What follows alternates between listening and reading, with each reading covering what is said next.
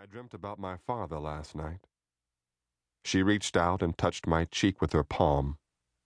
Bonnie had workwoman hands, not calloused, but hard from a long life of doing for herself and others. "What did he say?" she asked me. That was her superstitious streak. She believed that the dead could speak through dreams. "He didn't say a thing," I said. "Just sat there in a chair on a raft in the water. I called out to him 4 or 5 times before he looked up, but just then the current started pulling the raft downstream. I think he saw me, but before he could say anything, he was too far away." Bonnie took my head in her arms and held on tight. I didn't try to pull away. We sat down to breakfast at 9 o'clock, 2 hours after I was supposed to be at work. Jesus had taken Feather to school. After that, he was going to work 4 hours as a box boy at Toluca Market on Robertson. In the late afternoon, he'd come back home and read to me from Treasure Island. That was our deal. He'd read out loud to me for 45 minutes and then discuss what he had read for 3/4 of an hour more. He did that every day, and I agreed to let him drop out of high school. Jesus wasn't interested in a public school education, and there was nothing I could do to light a fire under him. He was smart about things he cared for. He knew everything about grocery stores because of his job. He worked there and did gardening around our neighborhood to afford his boat dreams. He liked carpentry and running. He loved to cook and explore the beaches up and down the coast around L.A. "What are you thinking about?" Bonnie asked. We were holding hands under the table like school children, going steady. "Juice," I said. "He's doing pretty good." "Then why do you look so sad?" "I don't know. Maybe it's that phone call."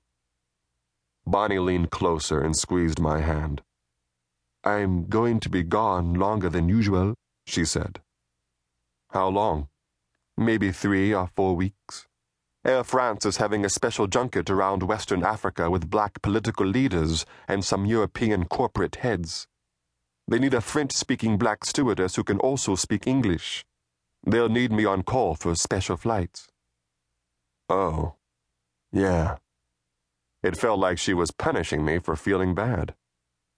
"I told you that I'd have to be gone sometimes," she said sweetly. "That's okay," I said. "Just don't go believing it when one of those men says that he wants to make you his queen." Hundreds of children were assembled in front of Sojourner Truth Junior High School when I arrived, 3.5 hours late. "Mr. Rollins," Archie Ace Muldoon said, greeting me on the granite stair of the main building. Short and balding, the little white man doffed his White Sox baseball cap in deference to his boss, me. "Hey, Ace, what's happening here?" "Fire in the metal shop bungalow." "But that's down on the lower campus. Why they want to evacuate up here?" "Mr. Newgate." That's all he needed to say. Our principal, Hiram Newgate, was the source of all discord and wasted energy. "Rollins, I want to talk to you," Newgate said from the entrance hall. It was as if Archie conjured him up by saying his name.